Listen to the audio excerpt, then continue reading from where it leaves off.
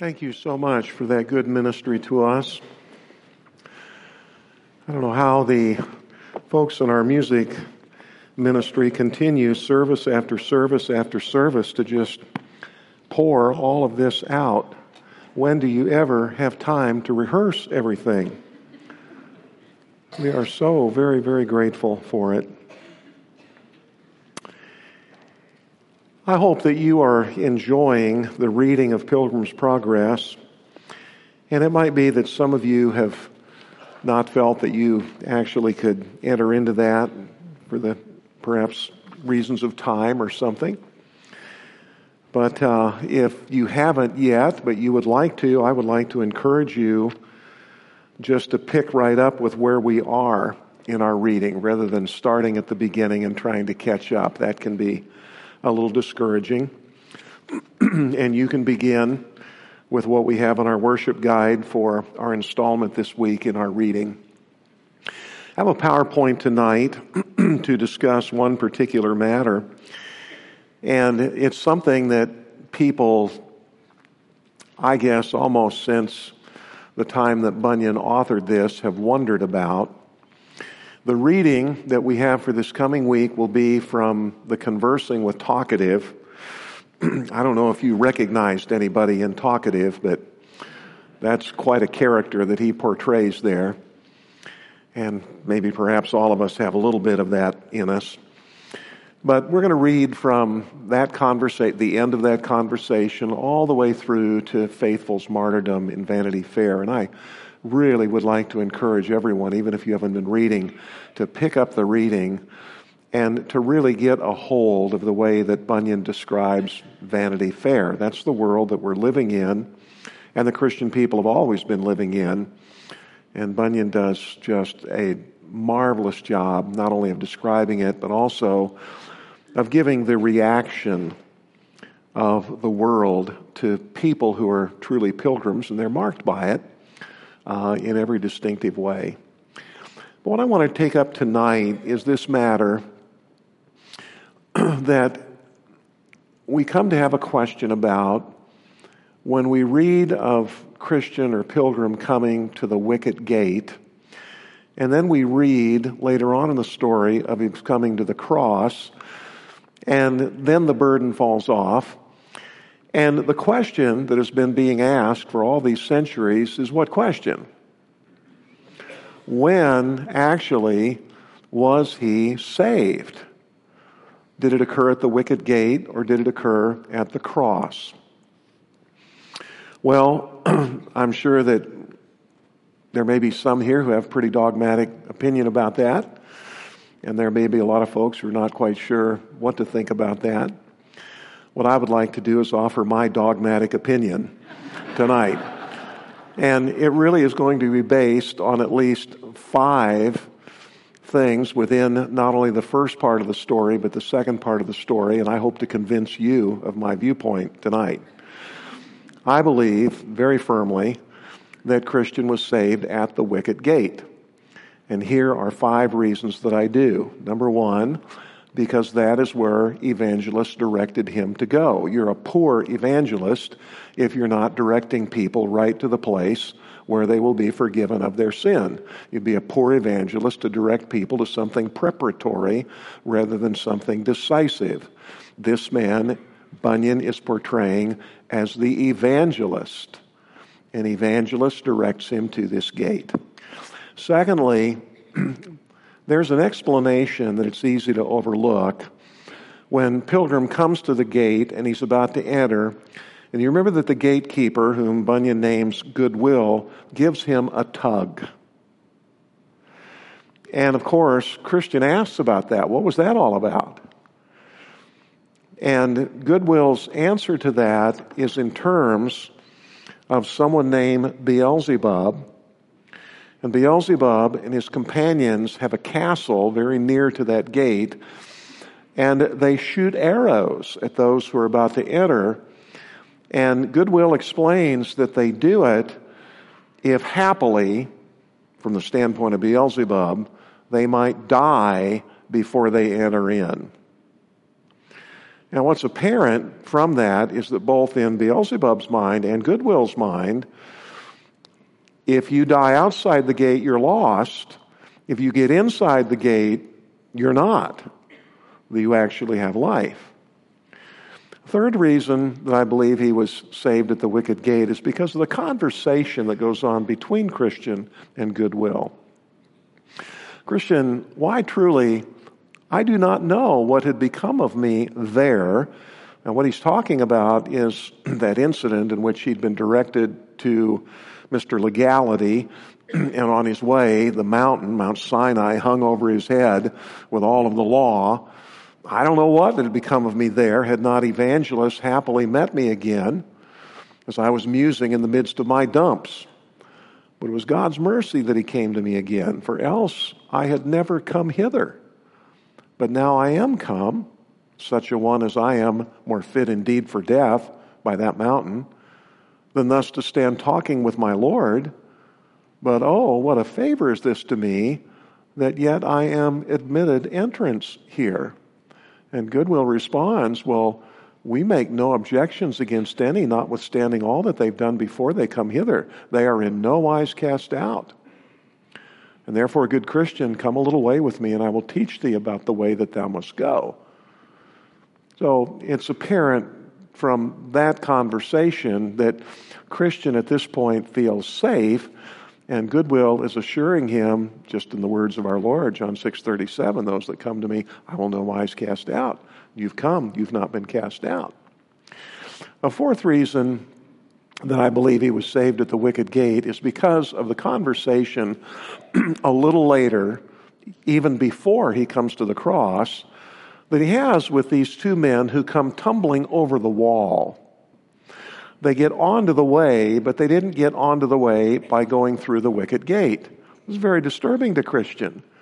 Why come you not in at the gate, which standeth at the beginning of the way? Know ye not that it is written that he that cometh not in by the door, but climbeth up some other way, the same as a thief and a robber? Now, what Bunyan is portraying is that in Christian's understanding, that gate is the door. And the passage that he's referring to is in John 10, where our Lord identifies the door to be who? Himself. And as we're going to find out in just a little bit, what you have in the portrayal that you have there is the same kind of thing that you have in John 10. The Lord's the door. He's also the way. He is the shepherd of the sheep. There's a composite of images that are there. And clearly in this discussion, Christian, to formalist, and hypocrisy, saying to them, you didn't come through the door.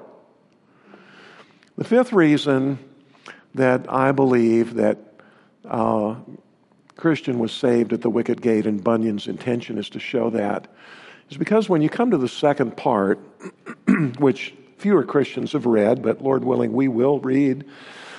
Finally, his wife, Christiana, and their 4 boys, and another woman by the name of Mercy, they come to the wicket gate.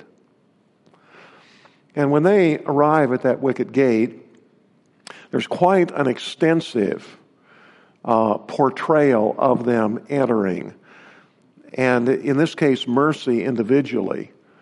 And she says to the gatekeeper, I'm come, and if there's any grace and forgiveness of sins to spare, I beseech thy poor handmaid may be a partaker thereof. She's referring to herself as the poor handmaid. I beseech you that I may be a partaker thereof. And the keeper of the gate says, then he took her by the hand and led her gently in and said, I pray for all them that believe on me, by what means soever they come unto me. Then said they further unto him, we are sorry for our sins and beg of our Lord his pardon and further information what we must do. And he replies, I grant pardon. By word, now this is important because of what comes later. I grant pardon by word and deed. By word in the promise of forgiveness, by deed in the way I obtained it. So the gatekeeper is who? The gatekeeper's Christ. He's goodwill in the first part of that story. In other words, just as you have it, Christ is the door, and Christ is also the Savior. And in this case, the gatekeeper is saying, I obtained this pardon for you by deed. I'm giving you assurance by word. It was very clear that Bunyan is portraying, again, the gate and coming through the gate as the time of salvation. But the sixth reason that I believe that Bunyan is portraying salvation as taking place at that gate is because of later on in that second part when Christiana, her boys, and Mercy finally come with a man named Greatheart, and they come to the place of the cross. Now we'll have to follow the conversation a little bit here. Bunyan says, I saw in my dream that they went on, and Greatheart went before them. So they went and came to the place where Christian's burden fell off his back and tumbled into a sepulchre. And here then they made a pause. And here also they blessed God. Now, said Christiana, it comes to my mind what was said to us at the gate, to wit, that we should have pardon by word and deed. By word, that is by promise. God has promised eternal life to us if we come. And by deed, to wit, in the way it was obtained. What the promise is, of that I know something. But what it is to have pardon by deed, or in the way it was obtained, Mr. Greatheart, I suppose you know. Wherefore, if you please, let us hear you discourse thereof. And you can see that what Bunyan is portraying here is the state that most people are in after they come to Christ and they believe His promise and call upon Him for their salvation. But they have very little understanding. You think of when you came to Christ, how much understanding did you actually have of what took place at the cross? In addition to that, did you have any real understanding of the imputed righteousness of Christ? When you called upon I called upon the Lord when I was 12 years old. I was raised in a Christian home, but I'm sure, I know, that when I stood on that platform that night at a camp and the evangelist said to get down on our knees, there were 3 of us young people that went forward and called on the Lord to save us. The furthest thing from my mind was the cross. Atonement. The necessity of the shedding of blood. Imputation of Christ's righteousness to me. Bunyan is portraying people, and they've believed the promise, but they don't really understand that all of this was obtained by deed. And in this conversation, they go on then, Greatheart says, Christiana said, I'd like to understand this. Greatheart says, pardon by the deed done is pardon obtained by someone for another that hath need thereof. Not the person pardoned, but in the way, saith another, in which I have obtained it. So then, and by the way, Greatheart doesn't mean himself. He's basically putting himself in the position of the person who did obtain it, in this case Christ. So then, to speak to the question more at large, the pardon that you and Mercy, this other woman, and these boys have attained was obtained by another, to wit, by him that let you in at the gate. And he hath obtained it in this double way. He performed righteousness to cover you and spilt blood to wash you in. You can see what's happening. Greatheart is explaining that it is pardoned by promise, that's right. But now you need a much fuller understanding. This pardon was obtained by deed, and we stand here at the cross where so much of this was done. Christiana, her response is, this is brave. Now I see there was something to be learned by our being pardoned by word and deed. Good mercy. Let us labor to keep this in mind. And my children, do you remember it also? But sir, was not this it that made my good Christian's burden fall from off his shoulder and that made him give 3 leaps for joy? She means this understanding. Now, isn't that what happened? Greatheart, yes. It was belief of this that cut those strings that could not be cut by any other means. And it was to give proof of the virtue of this that he was suffered to carry his burden to the cross. In other words, God allowed him to still have this great sense of burden, and it's basically by better understanding of the cross and the imputed righteousness of the one on the cross that in the end is the great reliever of the burden. You can be forgiven of sin and still carrying away around a great deal of consciousness of it that leaves you burdened. What is the remedy to that? The cross. Look at the cross. Look at Christ. Understand the imputed righteousness of the Lord Jesus Christ. Christianity, I thought so.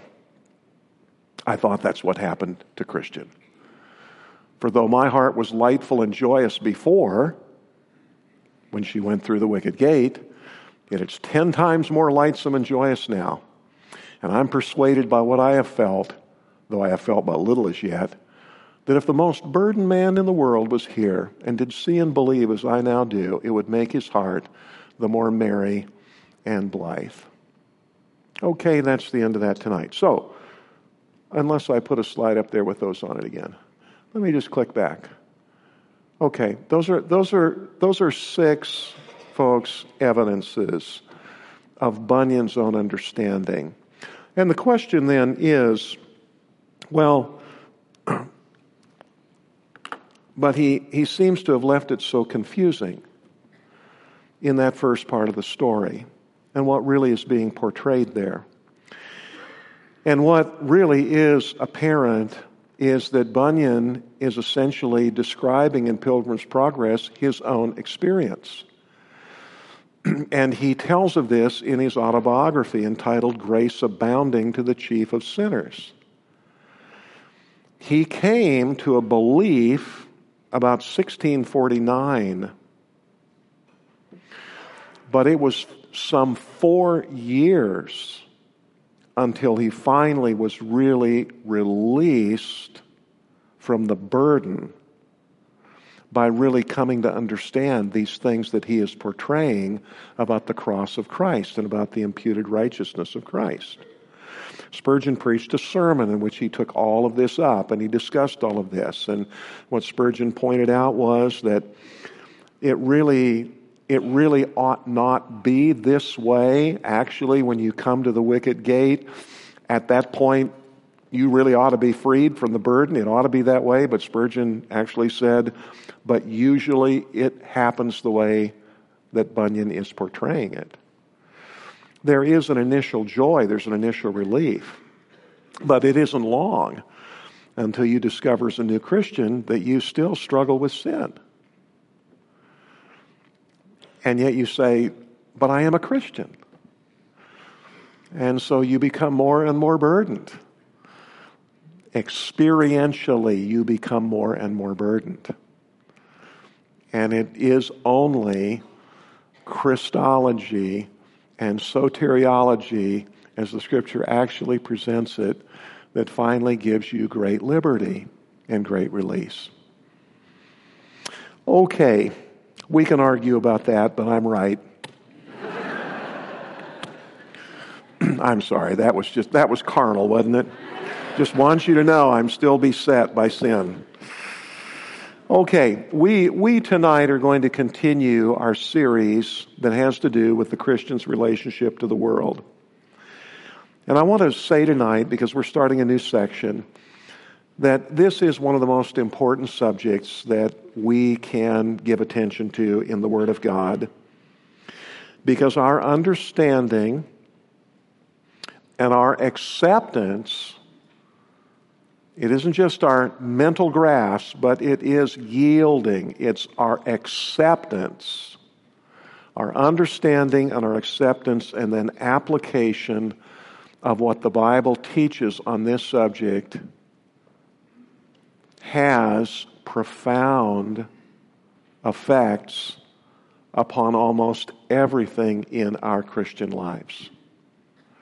our marriages, our homes, what we expose our children to or don't, the way we raise our children, our expectation of worship when we gather as the Lord's people, what is acceptable to us and what is repugnant to us. Most of all, our relationship to the Lord, it's all profoundly affected by this particular matter. And one of the reasons for it is because as a Christian, we came out of that. And yet, we still exist here on the earth in it. So what we do with that affects everything profoundly. Now, the most significant thing for us to understand is not a particular application. The most significant thing for us to understand about our relationship, the most important thing for us to understand is what the Lord understands it to be. We want His mind about it. We want the mind of Christ about it. And I want to ask you to turn again to the 17th chapter of the Gospel of John, where our Lord, in His high priestly prayer to the Father, expresses this with three prepositional phrases. John 17, verse 6. He refers in the first place to the men you gave me, here's the expression, out of the world. And the series thus far has been an attempt scripturally to understand what that means and how it happened. How did it happen that God the Father gave us to His Son out of the world? The second expression that He uses, verse 14, is when He says now, they are not of the world. You gave them to me out of the world, and now they're not of it. They're not of the world, and He says it again in that 16th verse, they are not of the world.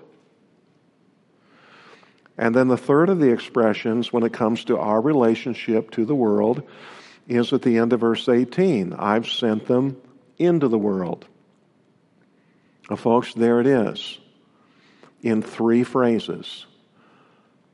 Given by the Father to the Son out of the world, so that now we are not of the world, and yet we are sent into the world.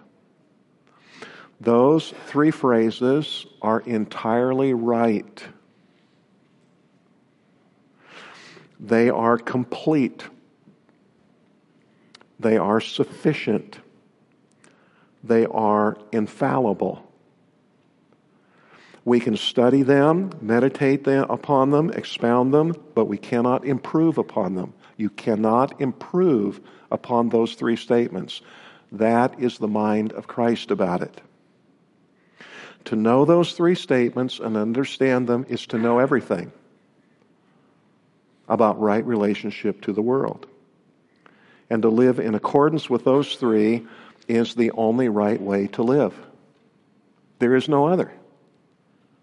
It is to live according to those three. So tonight, we want to begin our next installment of this series, and it has to do then with this matter, verse 14, verse 16, of not being of the world now. Now, what I want to do is call your very close attention to what our Lord states as the qualifier of that. You can almost say as the descriptor of it. Look again at verse 14. They are not of the world. Now here's the qualifier. Even as I am not of the world. That is so significant that in verse 16, he says it verbatim. They are not of the world, even as I am not of the world. What is meant by not of the world? The key is in that qualifier. And a second help for us about this, back in verse 14, is the fact that he can say, the world has hated them because they're not of it. That also is helpful in understanding then what is meant by I'm not of the world. Big qualifier, the key to everything is as I'm not of the world. But also really helpful is the other dimension of the world of fallen people, and you're really not being of the world as Christ is the reason the world reacts against you. And we truly then, without going any further, could just conclude that if the world does not react against me,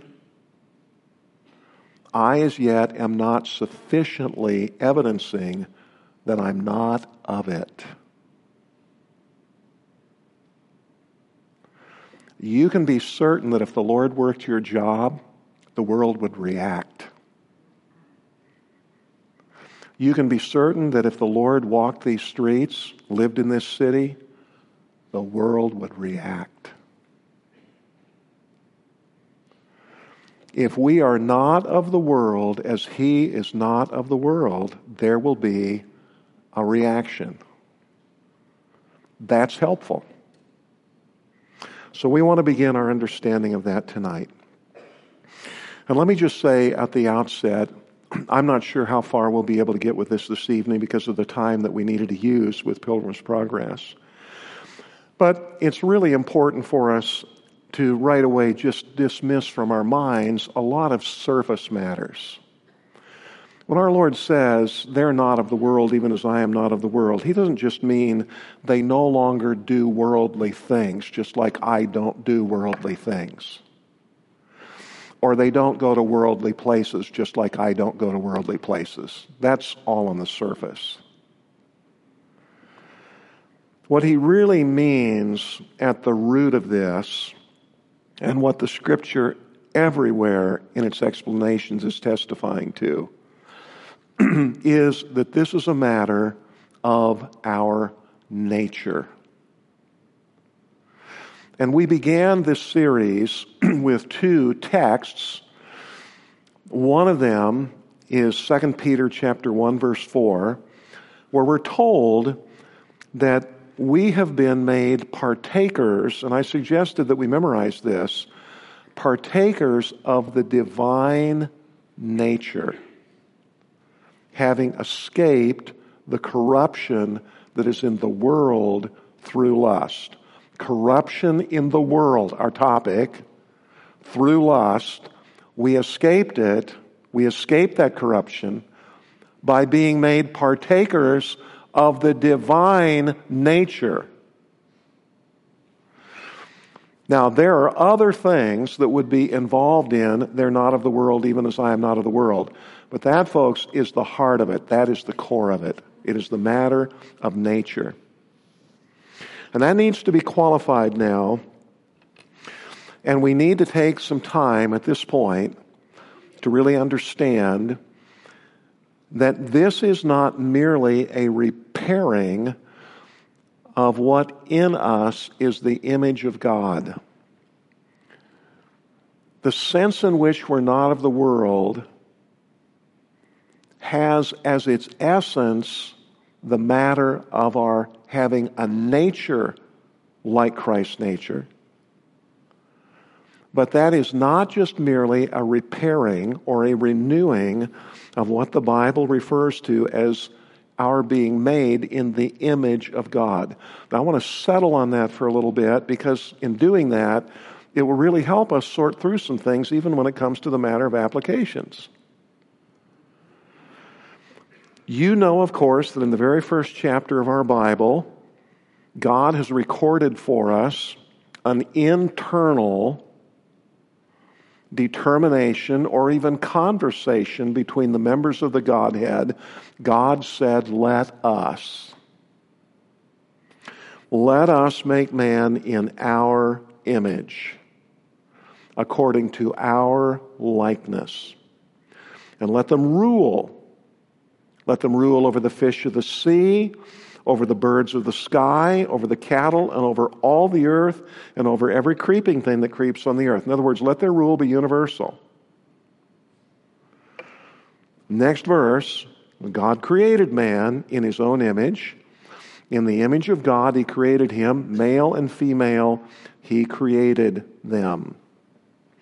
And what I'm proposing, folks, is that this matter of our not being of the world as Christ is not of the world, that is a matter of nature, but it is not the renewal of the image of God in us. It will affect that, but that is not the nature that we're speaking of and that you'll see the Scriptures speaking of. And I think in order to help us with that, we should discuss this for just a moment. There's been a lot of, right through the history of Christianity, there's been a lot of thought and debate about what the image of God in man is. It's very apparent from the passage itself that it is that which distinguishes human beings from all the rest of earthly creation, especially animals that have similarities to humankind. Well, what about us actually distinguishes us from everything else in creation, even animals that have similarity to us? And it's been generally conceived and understood, and there's Scripture backing for this, that it is a constitutional matter. It is a matter really of our constitution. That we have, among other things, we have a spiritual nature, we have a rational and a moral dimension, that these things are godlike. We have immortality of soul. As God will never die, once we're conceived, we will never die. It may also consist in something relational, that we have capacity for fellowship with God.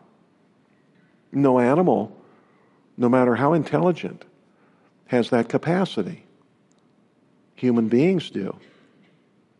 And we have the capacity for a spiritual relationship with one another.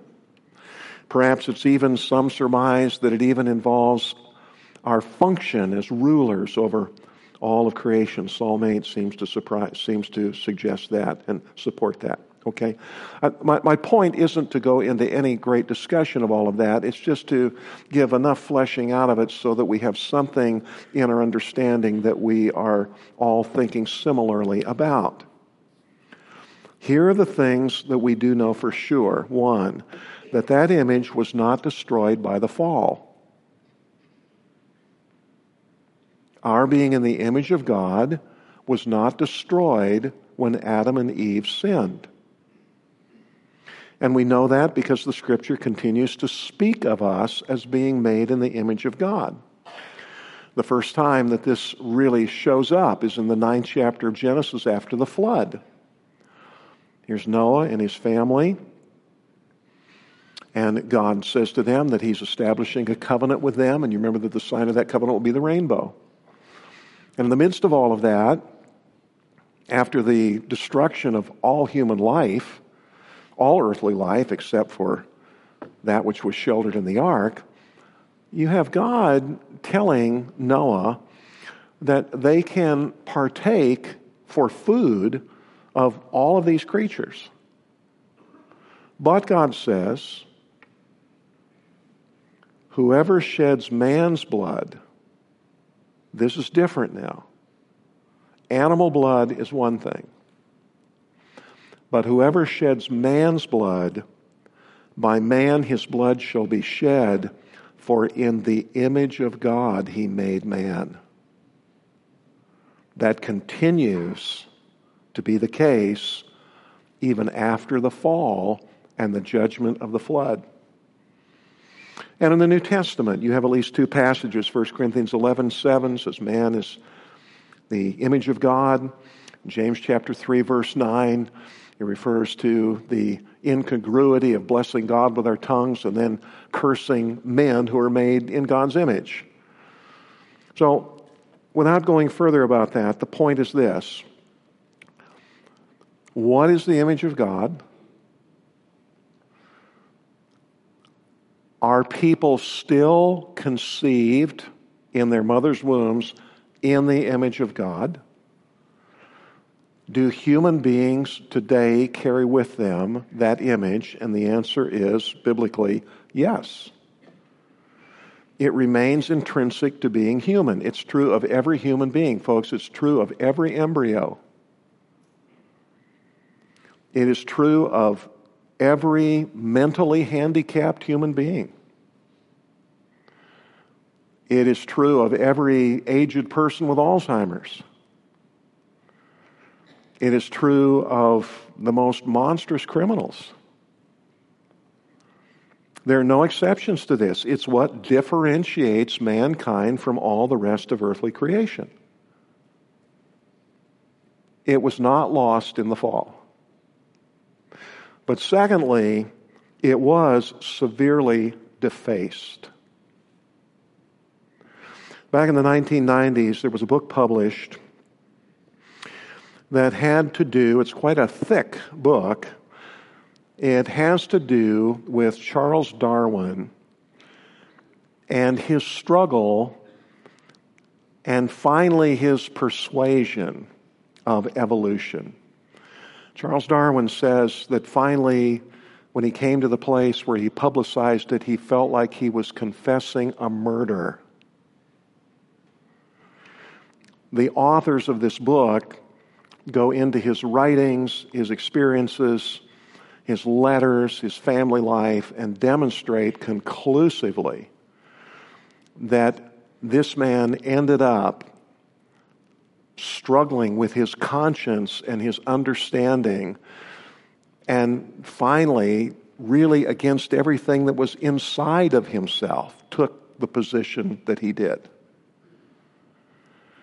And one of the things that was so unsettling to him toward the beginning was when he was on Her Majesty's ship Beagle, and you may have read about that voyage in the 1830s. And they were visiting various primitive civilizations, and when they came to the southern tip of South America and visited the Fuegians, in his view, he encountered a wretched people. Quote, troubled spirits, unkempt, filthy, greasy, hair entangled, voices discordant, violent and without any dignity, sleeping on the wet ground, uncovered, coiled up like animals. Now listen to this.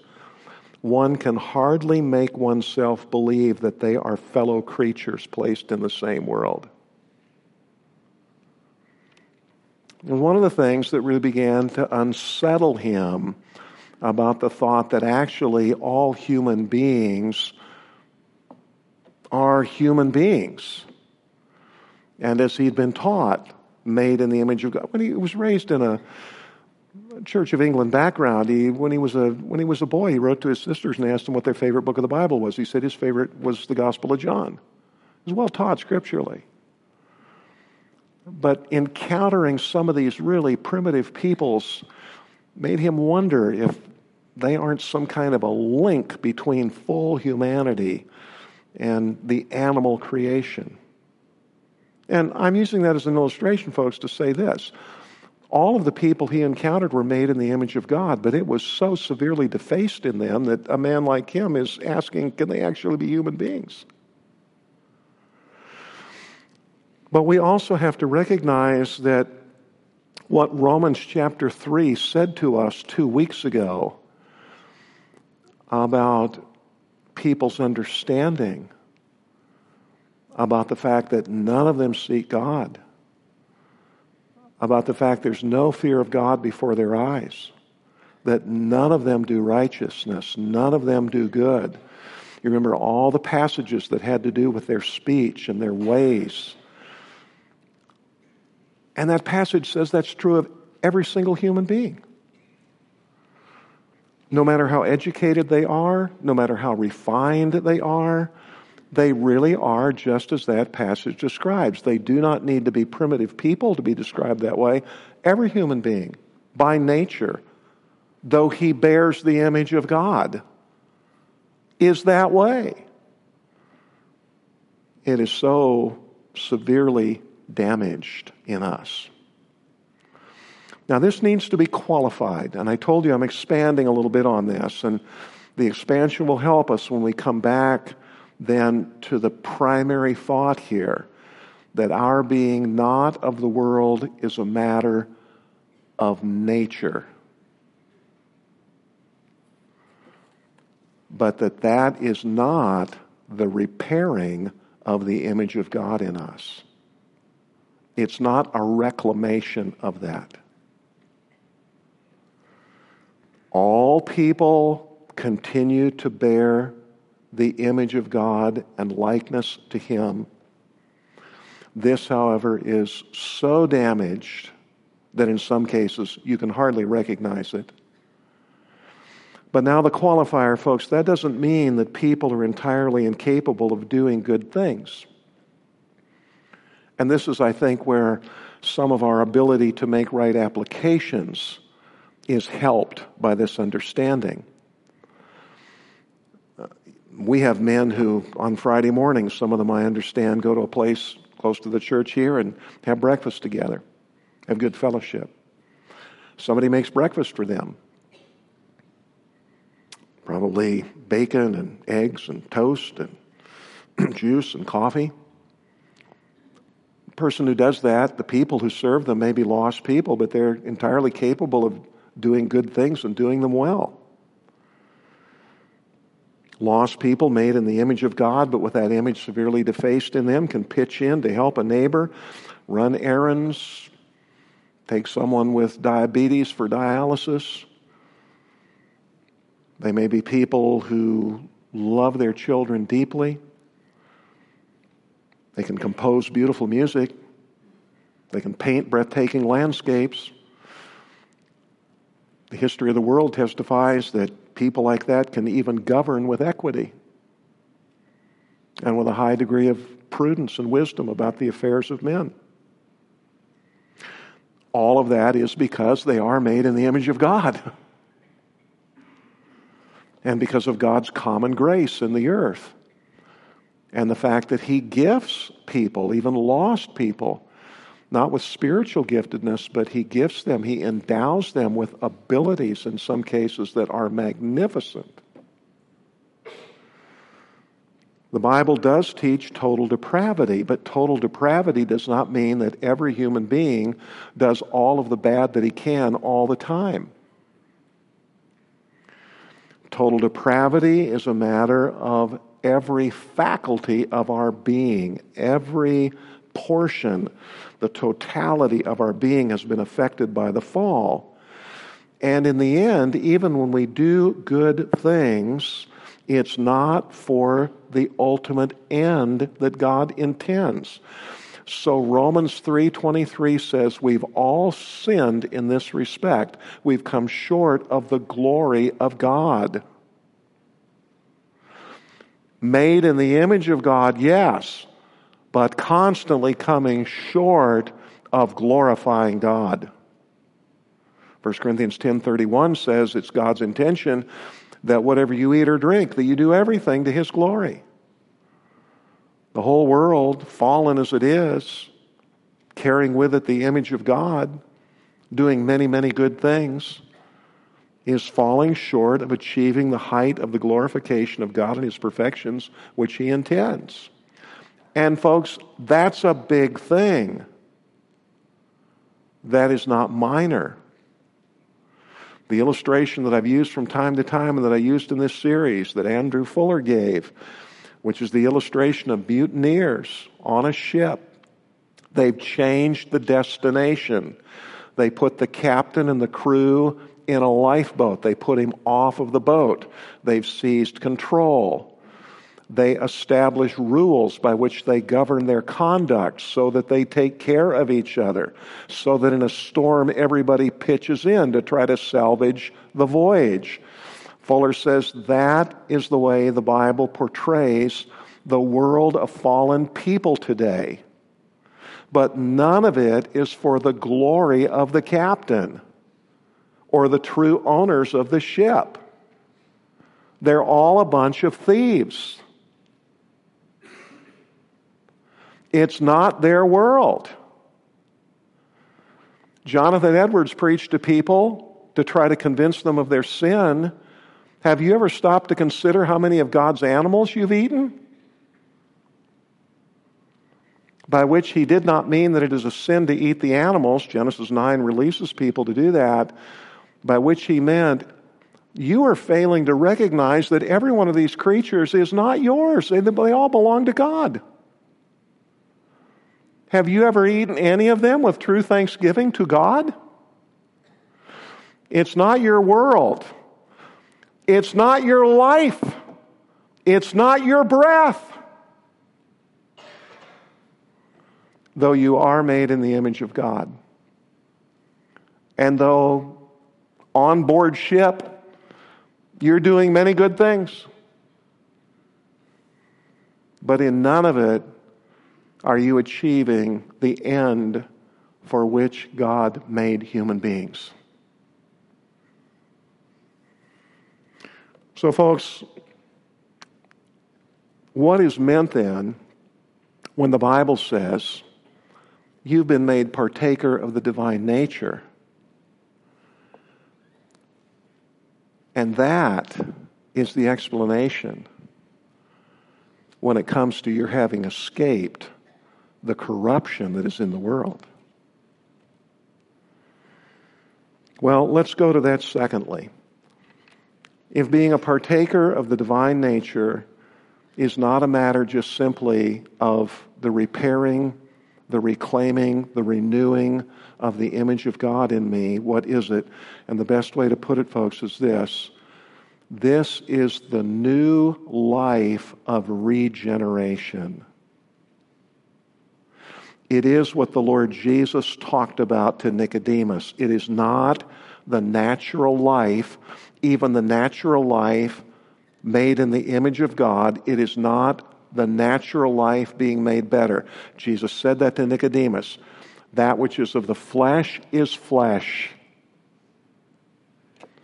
And by that he wasn't talking about the fallen nature. He was talking about our humanity. That which is of the flesh is flesh. But he went on to speak of a new life that is implanted in people. He said, when they, listen to the expression, when they are born of the Spirit. When they're born of the Holy. Listen to that language. That is not the renewal of the image of God. That is a birth, the birth of the Spirit of God.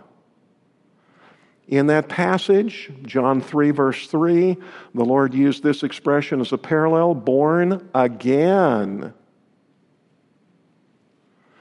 He used this expression in 1 John 3, 9, or the Spirit of God did, born of God. Now, whenever we attempt to understand this, we run into the same difficulty that Nicodemus did. And our Lord's explanation to him was, Nicodemus, that's like trying to understand the wind.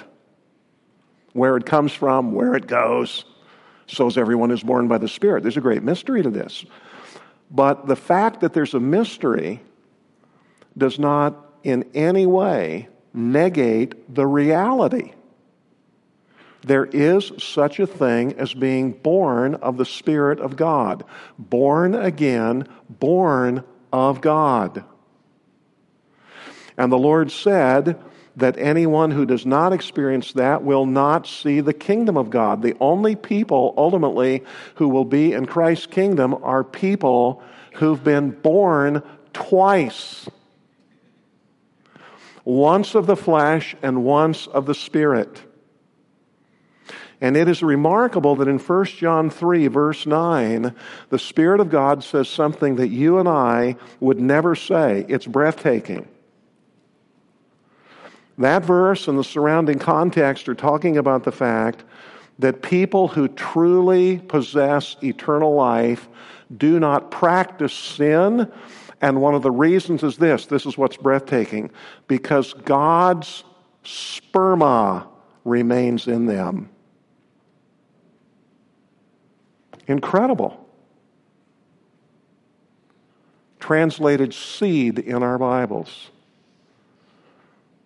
They cannot practice sin. It's impossible because God's seed remains in them. They've been partakers of a new nature. That nature cannot live that same way anymore, any more than Christ could live that way. They're not of the world like I'm not of the world. I want to give to you 4 scripture statements. You may want to jot these down. It's really helpful with this matter. With what matter? With the matter of understanding that we have a new life by virtue of regeneration. Regeneration spoken of as being born of the Spirit, born again, born of God. Here are some scriptural statements that expand on that, 4 of them. Now, there's a commonality to these 4. You see if you can catch it. Ephesians 2:5. We have been made alive together with Christ. Made alive together with Christ. 5 verses later, Ephesians 2:10. We have been created in Christ Jesus.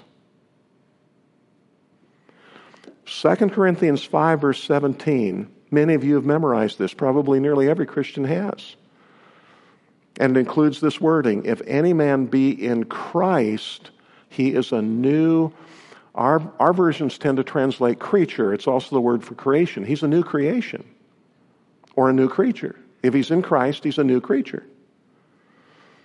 And this one, the most amazing of all, Colossians 3:3. This is the passage, folks, in which God says to us, look, you need to set your affection on things above, where Christ is. And then the Spirit of God argues for that by saying this, your life is hidden with Christ in God. It's not here as it was when you were the old man. You are now the new man, and your life is hidden with Christ. The ramifications of that in this passage are simply this, folks, that you and I look, for the most part, like the people all around us made in the image of God. What they can't see is that we have a life that they don't have. It's hidden. Where is it? In Christ.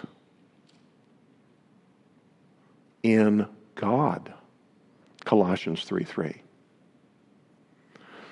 Now listen to those statements again. Made alive together with Christ, created in Christ Jesus. If any man be in Christ, he's a new creature. Your life is hidden with Christ in God. What's common to all 4 of those statements, and many, many other statements like that in the New Testament?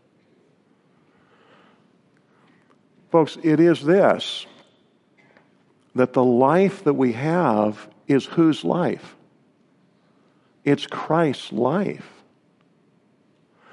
This is not a positional thing on paper. This is the reality. A seed of God's life implanted in us. It is the life of Christ. We are new creations in Christ.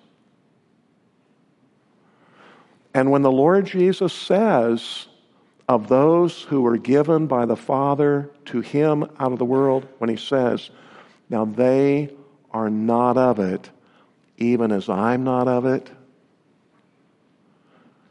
you can see that at the bottom of that is this thing we're looking at. It's a difference of nature. And the nature that we have now is the nature of Christ. It's his life in us. You're probably aware of the fact that in the 18th century, the 1700s, when you had the wonderful, marvelous evangelical awakening and revival period that the Wesleys and Whitefield and John Newton and so many others participated in, that there was a circulation of really good literature. One of the books that had a profound influence on some, including George Whitefield, was a book written by a man named Henry Scougal, and it was entitled, now listen, you got to listen to the title, The Life of God in the Soul of Man. The Life of God in the Soul of Man. That is different than being made in the image of God. The life of God in the soul of man. That book really proved to be the thing that brought Whitefield through. And he testified, though I had fasted and watched and prayed, yet I never knew what true religion was until God sent me that excellent treatise by the hand of my never-to-be-forgotten friend. Well, that friend was Charles Wesley. And Scougal explained his title this way. He speaks of true religion as a resemblance of the divine perfections, the image of the Almighty shining in the soul of man, a real participation of his nature. And he goes on and says it can be spoken of as, quote, God or Christ, not God, but Christ formed within them.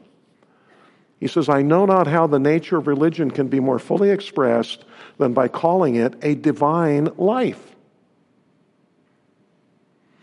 Now, folks, this isn't just God indwelling us.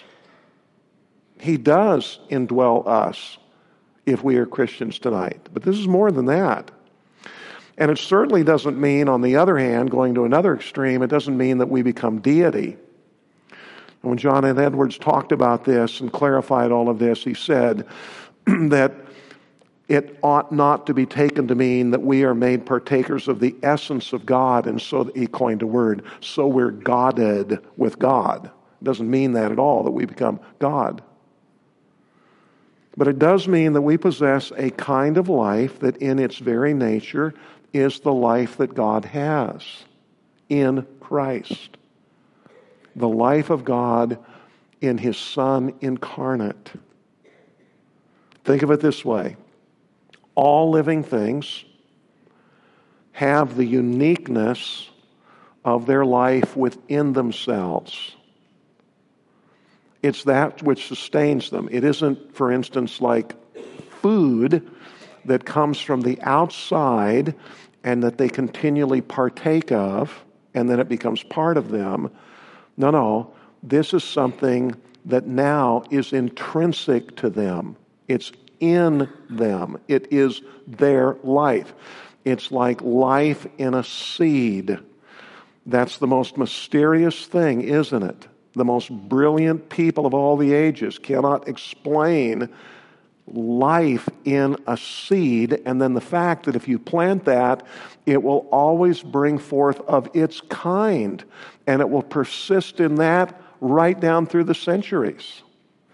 You can find one of those buried in an ancient pyramid that was placed there by peoples 2,000 years, 3,000 years before Christ, so that the dead Pharaoh would have something to eat on the other side.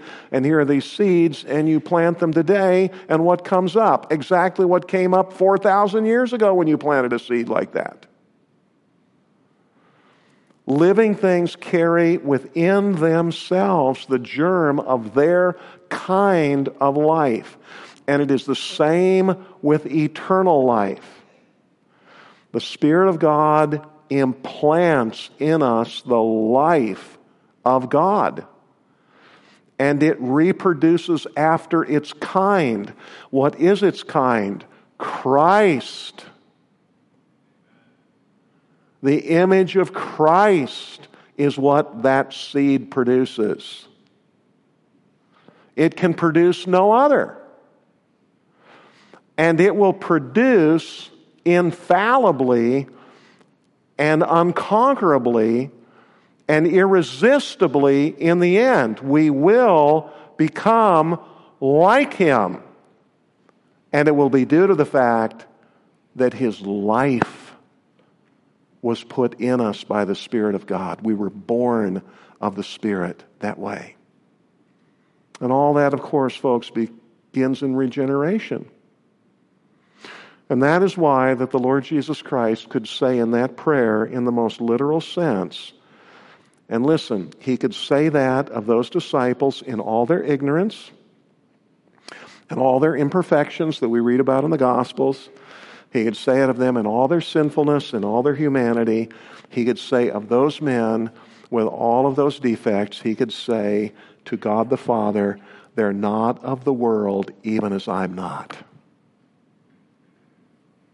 That is how He could say that.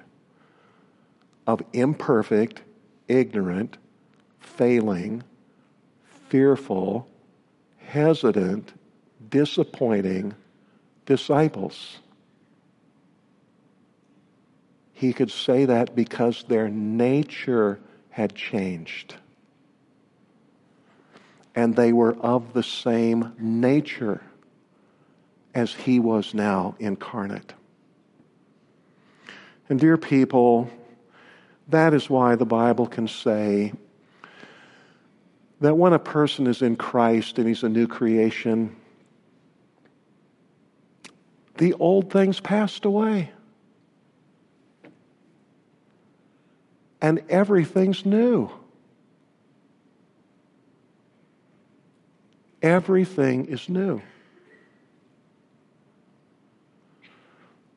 And when that really comes to possess your understanding and when you accept it, just begin to think of what that actually means then when you assess the culture around you and the degree to which you're comfortable and want to partake of what it produces, what it's fanatical about. Just think of this. You are not any longer of that in the same sense that Christ was not of it. Your nature's different. It is miraculously, livingly different. And it changes all those appetites. And you can't live certain ways because God's seed is in you. And it will grow. And finally, when it's completed, we'll call it Christ-likeness. That's what's going on. And when you grasp that, there are a lot of these little questions that just seem to torment Christians and tear them up. They don't even count anymore. It's like, why are we even talking about that?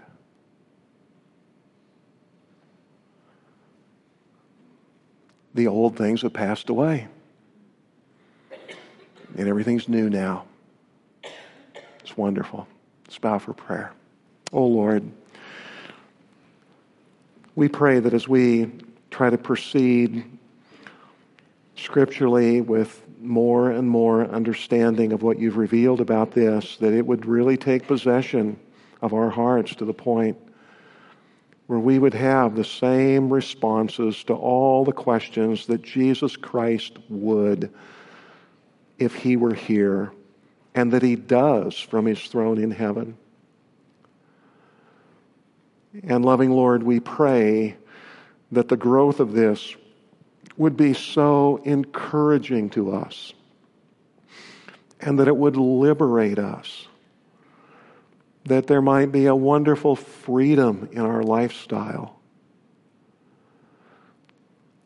And gracious Lord, we know that it would preserve us from many, many a misstep. And so we do pray again tonight for the opening of the eyes of our understanding. And most of all, that your Spirit would exert his powerful influence upon our wills, so that we would will to have it so in all of its fruitfulness. And then, oh gracious Lord, we pray that we would begin to experience the many, many benefits that you describe in your word that heavenly minded people possess. And we ask it in Christ Jesus' precious name. Amen. It just seemed that we ought to sing a number tonight that takes us to the very beginning of this. I'm doing that because I just have to ask you after a message like this, are you born again? Do you possess new life that is the very life of Christ? Or is the reason that you are so plagued and have such difficulty and there's such deadness is because you're essentially trying to live like a Christian, but you don't have the life of God in your soul. So it doesn't work well. It's not supposed to. It only works if you're like Christ. And then it grows. But apart from that, what a burden it is. What a burden it would be to try to live like a Christian when you weren't one. I'm sure that explains how miserable so many people are. You have to ask yourself tonight, and we're going to sing it, 258 in your hymn book. We're going to sing, "You Must Be Born Again." A ruler once came to Jesus by night and asked him the way of salvation and light. The master made answer in words true and plain, "You must be born again." And maybe you're just now coming to realize that that's your great need. And if you would do just as Bunyan portrays it in Pilgrim's Progress, if you would just come, he will in no wise cast you out. And I want to urge you to do that tonight. We're going to sing this as an invitation hymn. I'd like to ask for a couple of our pastors to come forward here to the aisles. God has worked in your heart. Maybe He's been working in your heart for a long time, and the breakthrough needs to come. And by God's grace, it's coming tonight. Amen. May the Lord bring you through. May you come through the wicket gate. By God's grace, may you feel the tug of the Lord Jesus Christ and pull you through to have eternal life. Let's sing together, 258. Come, please, tonight. Let someone help you.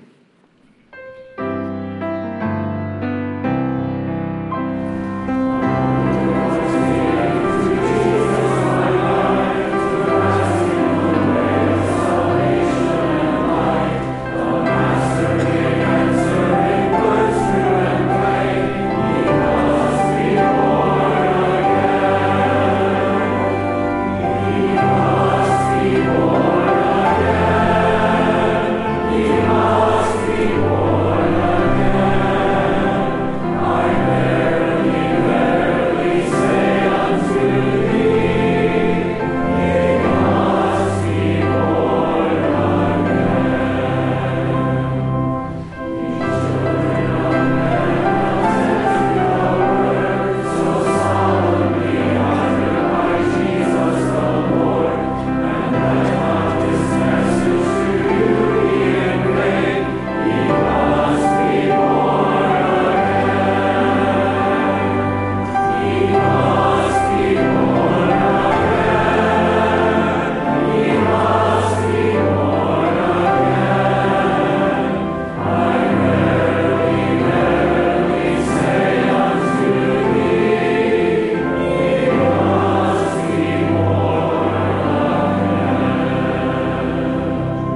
recite together the third stanza.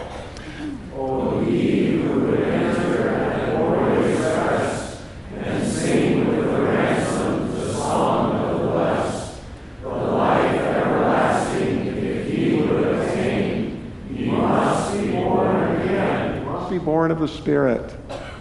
You must be born of God. You must become a partaker of the divine nature. You must have the life of Christ in you. Do you have that? If you don't, would you please come forward tonight so that one of our men or one of our ladies can take you privately to a room and pray with you and help guide you like a good evangelist to calling on the Lord for salvation. Stanza 4. Would you come, please? Stanza 4. Let's sing.